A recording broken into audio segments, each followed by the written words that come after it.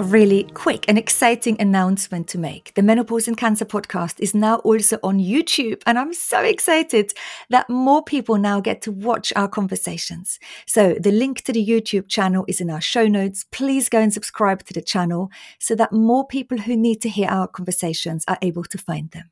Thank you.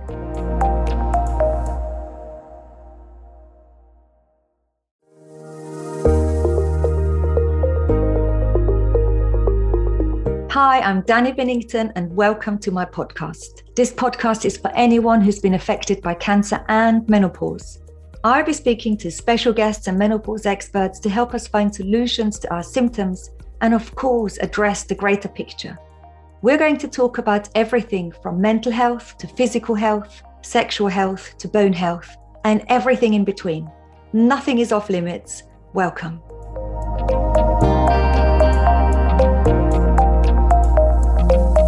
Hey, how are you today? Welcome to the podcast.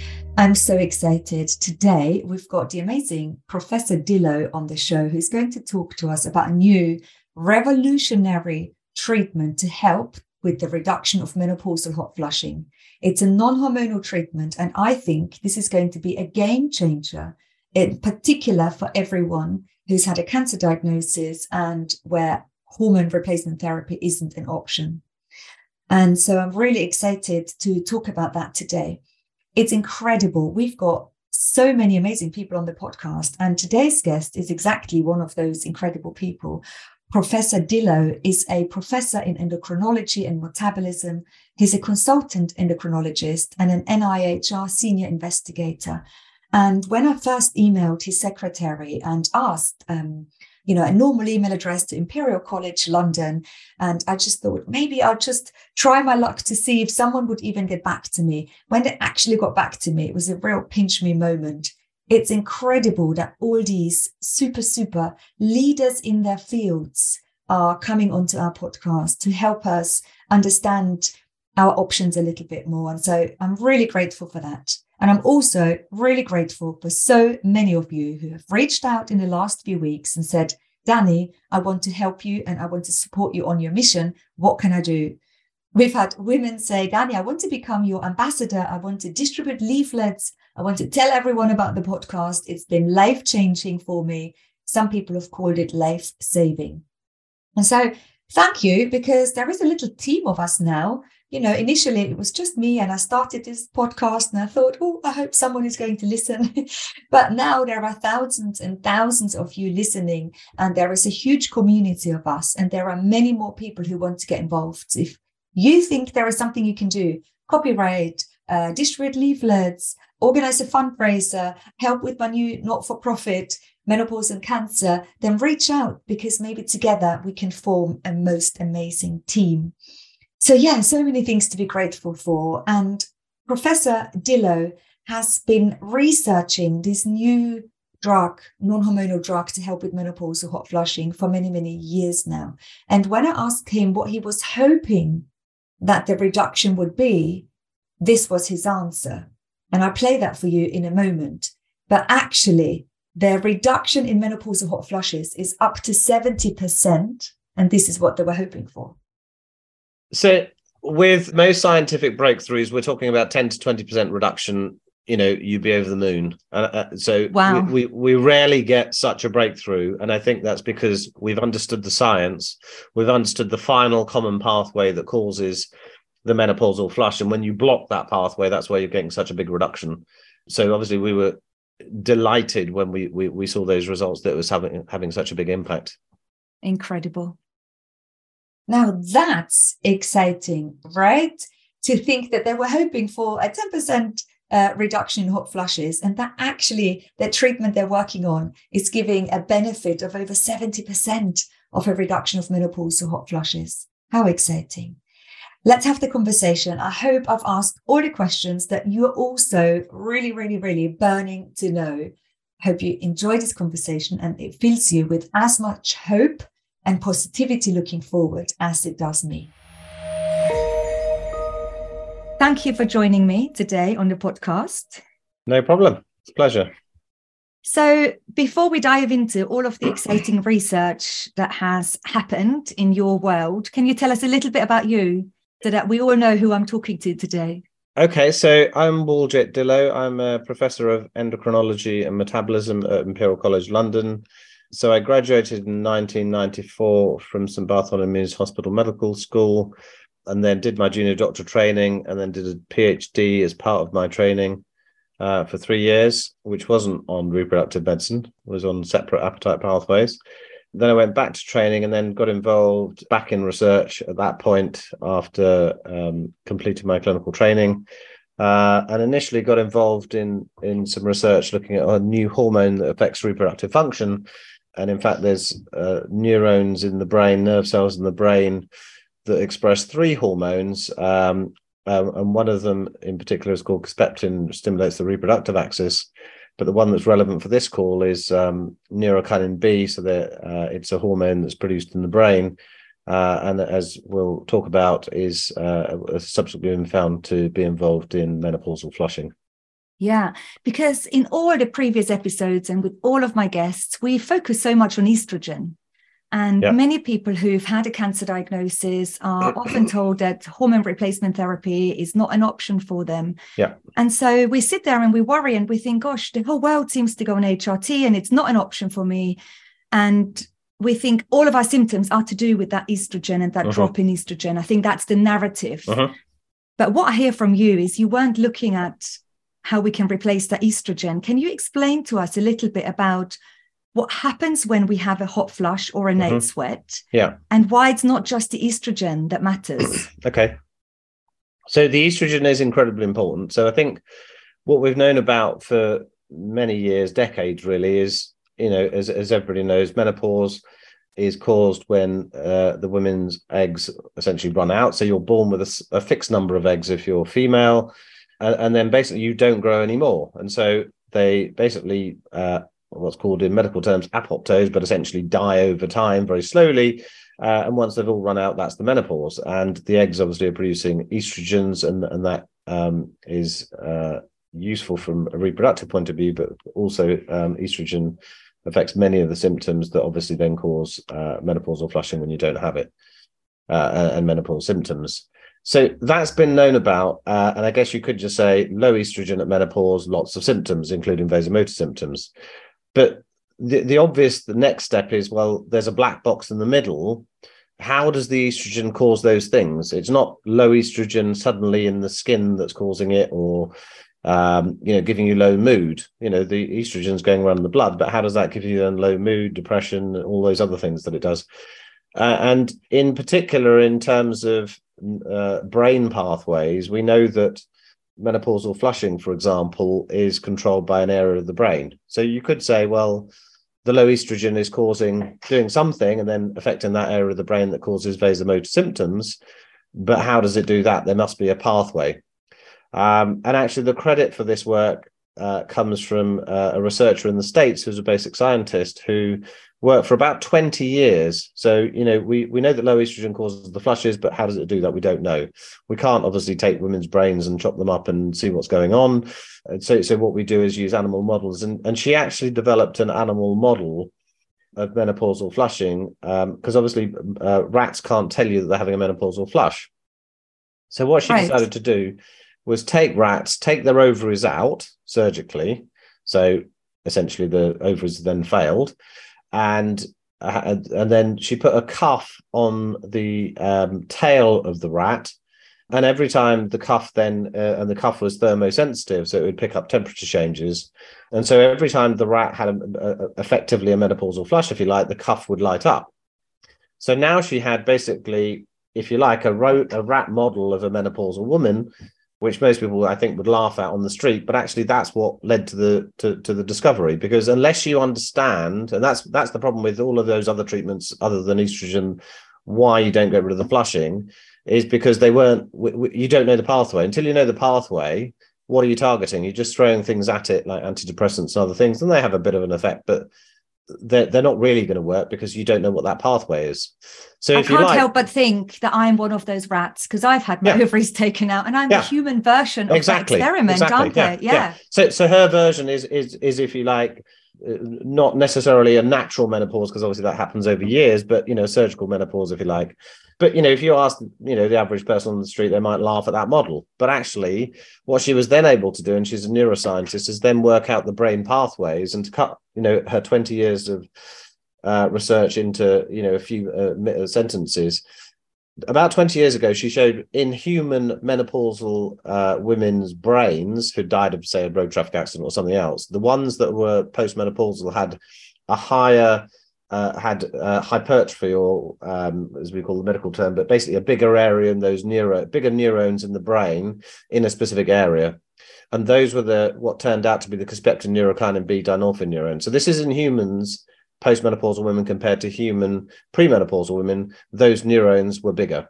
So that's the first evidence. And then what she did was, using this animal model, use very sophisticated scientific techniques to say, well, which bit of that neuron is then involved in causing menopausal flush. So now we've got a model where she's taken a rat, taken its ovaries out, and she's got a mechanism by which you can see how that they're flushing with the tail cuff.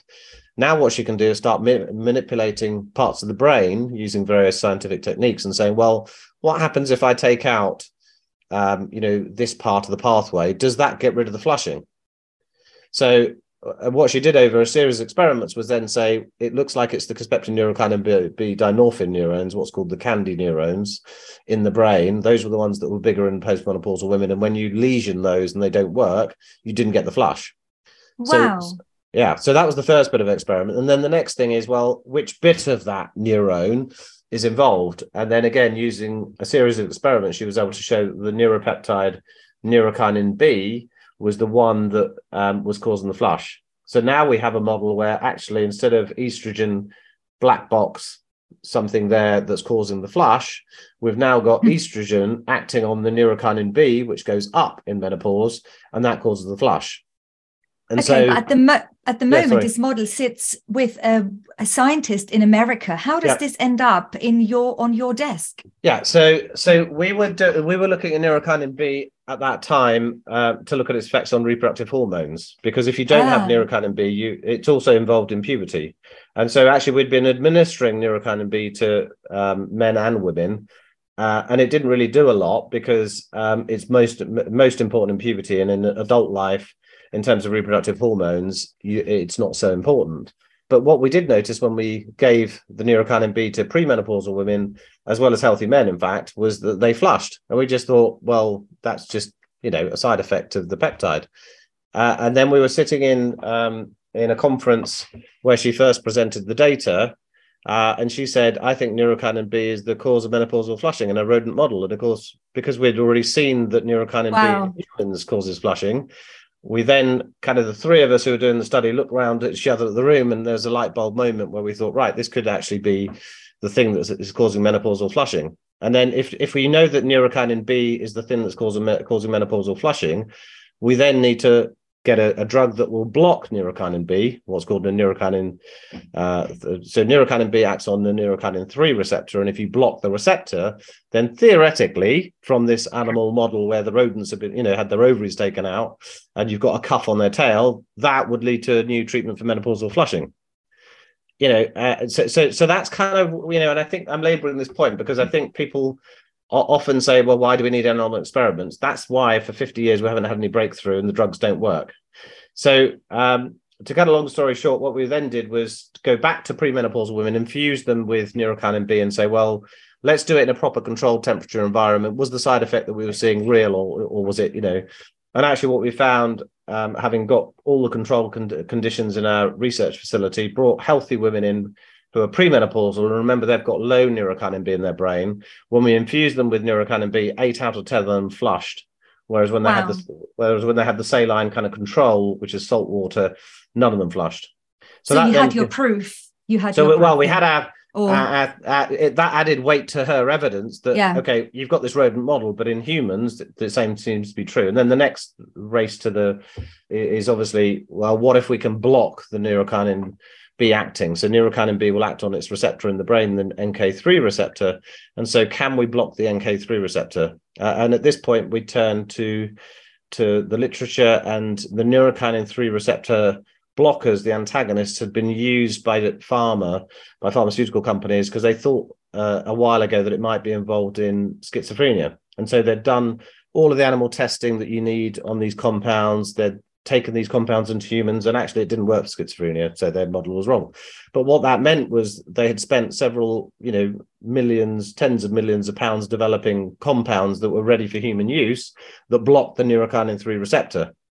And so we wrote to AstraZeneca. I wrote to the CEO of AstraZeneca, Pene Mangalos, who's now Sir Pene Mangalos, and I said, we're interested in your compound in menopausal flushing. And he said, well, that's very interesting. We're not interested in that area particularly, but we'd be very happy to, if you can get a grant, to do the study, we will then give you the compound. So it basically fast forwarded what we might be able to do by about 5 to 10 years because we'd have to develop the compound. Amazing. And so we then applied for a grant from the Medical Research Council and the National Institute for Health Research, which importantly is taxpayers' money that funds research in the UK. They funded the study. AstraZeneca gave us the compound. Within 2 years, we were able to show that the compound had a 73% reduction in menopausal flushing, which was way beyond anything that we thought might happen. Wow. So from that time when you met with your 2 colleagues and you decided you had this light bulb moment to today, how much time has gone by? Tell me, because we have no idea. All of our listeners, we want to know, what does this mean? Yeah, so probably in total, it's probably about 8 years now. I mean, Naomi Rance's research was probably 20 years to get to the answer in animals. Yes. And then our research from the time we started to the time we delivered was 5 years, because we were doing the studies initially in healthy women and then we moved into the trial. But from the start of the trial to the end of the trial, within 2 years, we'd shown that you get a massive reduction in menopausal flushing. Okay. And to be honest, did we really think it was going to cause such a big effect? No, because with brain pathways, there's often so I don't think it's just estrogen and the neurokinin B and the flushing. I think there's probably estrogen, a dozen pathways, but all of them I think are converging, or most of them are converging on that final neurokinin B. And so if you like, you've got all these A roads and they're leading to the motorway, and then we've hit the motorway, and that's why it's caused, because it's almost unbelievable the magnitude of effect. And then another company were doing similar studies with another compound, it had exactly the same effect. So there's absolutely no doubt in different populations. So we were, was it a London phenomenon in northwest London? No, because actually they did a study in Brussels, they've done studies now in the States, and we're in phase 3. And the efficacy is not really in doubt. They're now doing the big studies for safety, and hopefully we'll have a drug on the market that's non-hormonal and safe for patients, with cancer, with or others who have got a risk of breast cancer, or others, who just don't want that extra risk. So I know, and there will be people listening to us who have tears in their eyes because so many women struggle so severely with the late effects of their cancer treatments. So there is a drug now. What's the drug called? So there's the drug that's kind of ahead of the game with the others is called fezolinetant.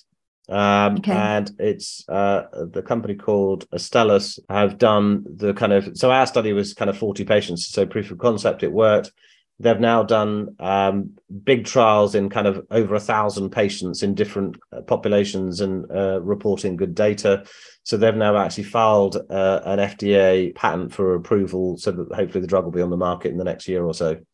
Amazing. So when you tried this on patients, did any of these females, did they include people with a history of cancer, or were they healthy premenopausal or postmenopausal? Yeah. What was that audience? So the study that we did were essentially postmenopausal women that were having more than 7 hot flushes a day.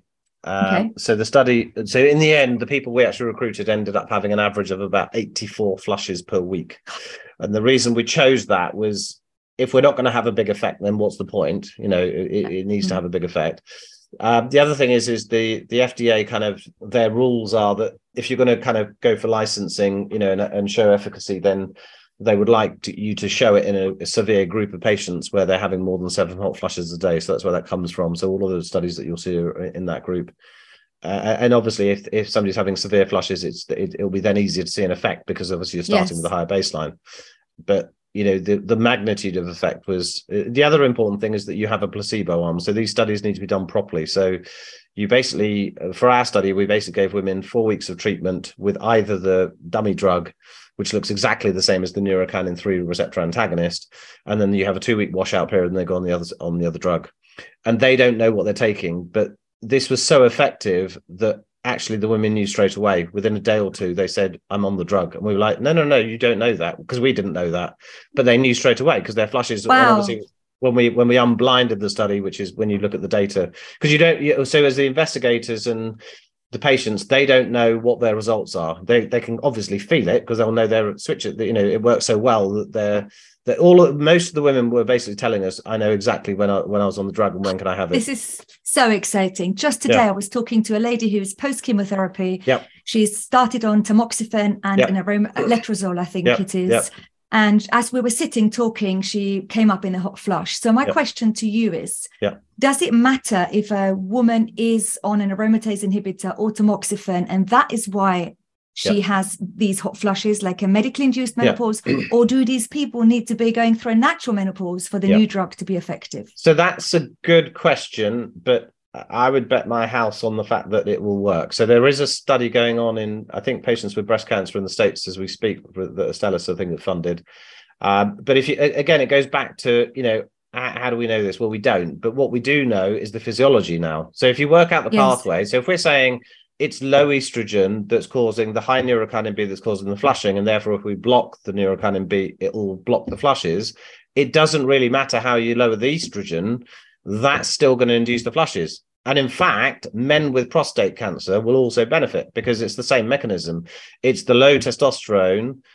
Yeah, obviously it's men and it's the other hormone, but it's the same principle.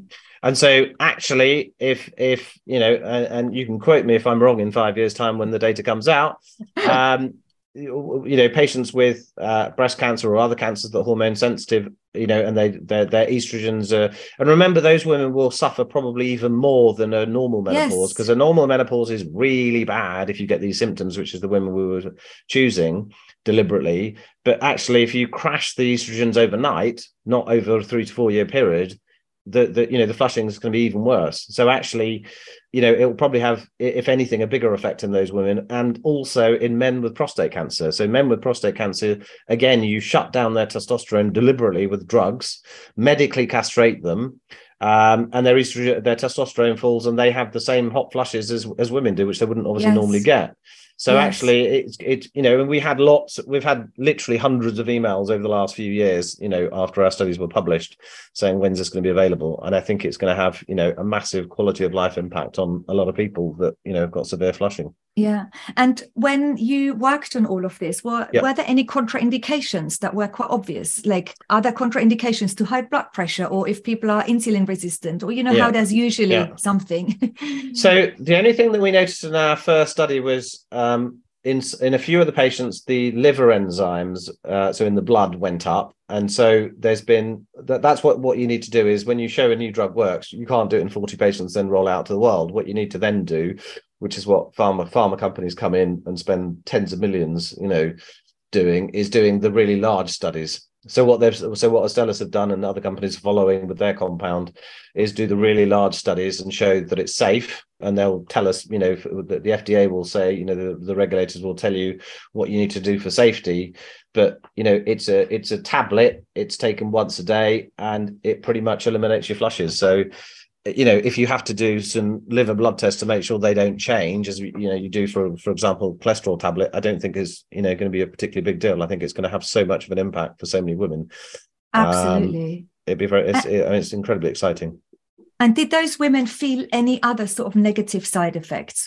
Did they feel dizzy or dry mouth or any of the other sort of? Yeah, I mean, those studies will come out. I mean, in the study we did, they were, even the patients who had, some liver blood tests that went off a little bit, they almost refused to come back, because they said, I don't know why you're doing these, but we have to legally, by ethics, then make sure the blood tests have come back. So the important thing was the liver blood test normalized in the one, in the 4 patients where there was an abnormality that was very minor, as soon as they stopped the drug. So there was no, issues there. Now, again, what you need to do is the really large studies and say, which is what's going on now, which is not really the science. It's how effective are they and how safe are they? Those are two things that people want to know. And from the data I've seen, and they presented the data, last year at the American meeting, and there's been a publication this year in the Lancet from that compound, and it looks very promising. So, hopefully this will be available in the next year.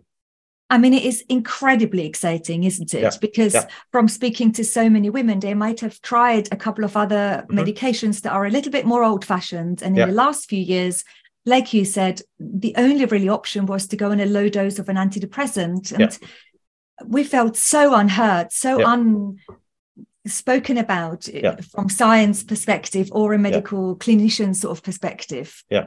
How long do you see the time frame from now to us patients in the UK who've been affected by cancer and menopause for this to be accessible? So at the moment, I don't know whether I'm with the European agency, but the FDA, the American agency, is reviewing the documents now. Though I think they were submitted in August. So with the data they've got, I would hope in the next 6 months or a year it would be available in the States, and then the license will obviously come around the world following that. In terms of the data that women with, any form of cancer would need, that would come downstream.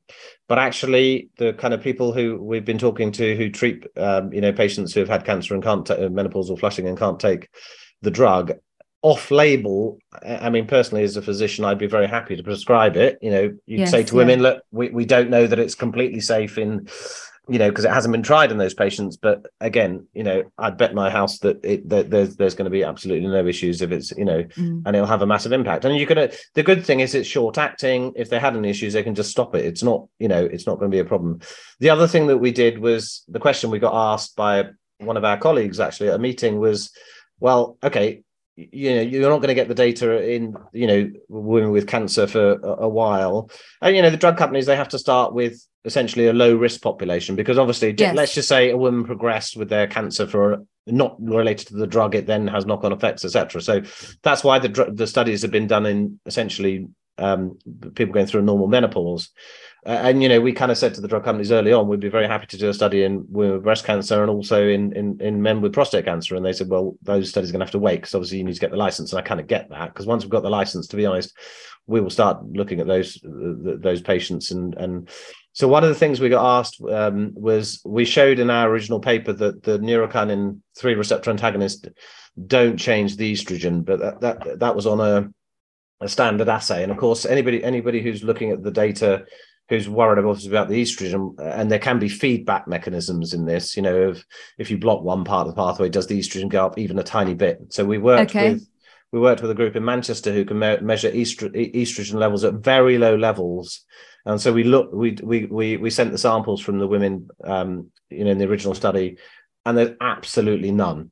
So, the people we've talked to would be very happy to essentially what's called off-label. So basically, when a drug's first licensed, it's licensed for the group that you tested it in, and then it can take many years for people to say, well, I haven't seen the data yet. It's going to take 3 or 4 years for women with cancer, and therefore I can't use it. But actually, as a physician, if you know that data is sensible, you can talk to the patient and say, look, it's been trialed in this group. You've got the same thing. This is the physiology. I can't prescribe it with a license, but I can prescribe it off-label if you're happy with that. And that's what I think most people will do. Is that a little bit like many GPs now prescribe testosterone to women, which is off license, isn't it? Exactly. Because we know it can be so powerful. Yeah. Okay, so right, I get exactly the same thing. Yeah. So you'd need to counsel people until we get the data. But I mean, that's the same for any. The main thing will be the safety data that, is coming through, and that's looking very promising. I mean, I could think of a whole horde of women who would want to go on your next trial. If you need people with a cancer diagnosis, you just need to email us. And we've all been knocking on your door because we would want to be part. I mean, how exciting for you to have been part of something so monumental. And you're still making waves. Exciting. Yeah, no, absolutely. Really and there may be other areas where these drugs can be useful as well. And, it's not in the menopause necessarily field, but in other reproductive areas. So it's really incredibly exciting. The other thing that I think is going to be interesting is the weight changes. So there is some data in animals that in fact these drugs can be useful in terms of preventing weight gain. So obviously women through menopause can, the estrogens are thought to lower appetite. And when you go through menopause, the appetite can increase and weight can increase. And obviously that can give you risk factors for heart disease, etc. And so that data will be interesting as well. But, if anything, it's preventing weight gain rather than causing any weight gain. So far it's looking like a really clean drug.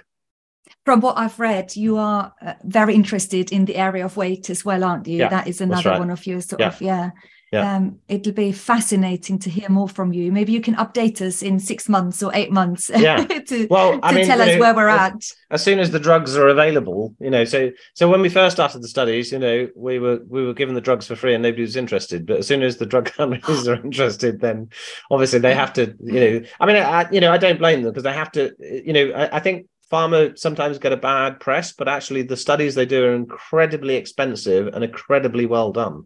And people don't appreciate they're done to a really high standard. And the study they've just published, they've got a couple now, is published in the Lancet. It's top notch done, and it's usually done by investigators. So we do the early phase studies, so we don't get involved in the later phase studies, but they're done, to a very high standard. So I think you're not going to get a publication in the Lancet unless it's a very, very high standard, and they're done incredibly well. So they're really important that they're done, because particularly for menopausal flushing, there's a big what's called placebo element. So if you give a sugar pill because somebody's listening to you, it's going to help a bit. And cognitive behavioral therapy, talking therapy can help a bit as well. So therefore you have to do these studies against placebo with a dummy tablet, because if you don't, you don't see the real effect of the drug. And that's where some of the other studies have fallen down. People try X, Y, and Z, and of course it works because of the bias, because the person thinks they're taking something. Yes, and they're hopeful, aren't they? Because we want so many women struggle with so many things, not just hot flushes. You're really hoping that something is going to work for you, especially if you're up 5 times a night with a night sweat. Yeah. And I think the other thing that's relevant is actually the government have woken up to the fact that 51% of the population happens to be female, and have now got a women's health minister and a women's health advocate. And there's now for the first time really for funding, there's a big emphasis on women's health. Yes, diabetes is important, cancer is important, cardiovascular disease is important, but equally people's quality of life and women's health is incredibly important. And I think it's been neglected for a long time. And I'm so grateful you're on our podcast today, because I want to speak to the minority of the minority. The menopause conversation, has exploded over the last few years. And I appreciate all of it so much. And at the same time, people like myself have felt excluded. I love Davina McCall. I love Dr. Liz Newson. I love all the documentaries and everything that's happened on the telly. I'm like all out there in front of the Houses of Parliament, campaigning with everyone else. And at the same time, I have thousands of women that are walking alongside of me thinking, and what about us? My treatment options are different. We only have 100 menopause specialists in the UK, and no one listens to me. And at the same time, we have this problem that we don't want to feel as if we're moaning because we've survived cancer. And often we don't want to see and talk to our clinicians saying how difficult it is because we feel we're so grateful to be alive. So there's a bit of a double-edged sword there, I think.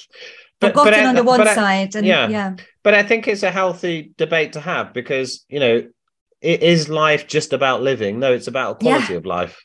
If we can't do anything about it, fine, you have to live with it. But actually, if we can, then I think it's incredibly important that, yes, we have to, do lots of other things as well. But, unless we're kind of going back to caveman days, we want to live a life that's actually, people are living longer, but actually less quality. And actually, it's incredibly important, if we're going to be alive, that, if there are treatments out there, that we have the best life that we can, And what I love about it the most is that it adds another option to our toolbox. Like men with prostate cancer, they have loads of options to help with their erectile dysfunction. We have nothing so far, but this will add something back in our box. And I love that so much. Amazing. Thank you for everyone listening. It is a Friday afternoon, and you have given us your free time to be here today to educate us, inform us, and inspire us. So I can't thank you enough. No problem. It's a complete pleasure. And, it's incredibly rewarding as a scientist if you're medically trained, to then, be involved in something that will, hopefully make a huge difference to millions of patients around the world. So And I'm really hoping that in a few years' time, we will get to sit back together and I will bring many women on here to tell you how much their life has changed. Yeah. Because of what you've been working on. Well, and as I say, I think it's, it goes back to, a couple of important points, which is this country is really good at research. The government supports it. Without the people listening on the call and taxpayers funding research, we wouldn't be able to make this breakthrough. So it's incredibly important for people to understand that you need to understand the pathways. It's not a quick fix. This has come after 20 years of, animal research and then taking it into humans. But actually, I think this country is incredibly, and the government, I have to say, are incredibly supportive of medical research in this country and supporting breakthroughs. And we do pound for pound better than most countries with the research that we do in terms of the breakthroughs that we come up with. That's amazing. Thank you. And I'm sure we will talk again. It's exciting stuff and I'm feeling really hopeful. So that's fantastic. Good. Nice to talk to you all. Lovely to talk to you. Take care. Wow, what an exciting conversation and what a brilliant man. And I was so excited and really curious to find out how long it takes for these drugs to be developed, how it works. And I hope you found the conversation with Professor Dillow as interesting as I did. There is much hope for us in the future. And although the drug isn't quite yet available for us, and it might take a few more months, I think very, very soon on the podcast, I'll be probably speaking to a person who's been on the next trial or who's been one of the first in the country to access this treatment. So let's keep talking. Let's keep looking for all these new and exciting things of research because a lot is happening and it's exciting to know that we've got options. And with that, I'm wishing you a good rest of your day, whatever you're doing, wherever you're at right now. Please go and follow the show. If you haven't already, try and review the podcast because it'll just mean other people will listen to it too. And don't forget to reach out to us, hello@healthywholeme, if you want to get involved somehow and want to help us on our mission to make menopause and cancer a much more informed, educated and positive experience for all of us.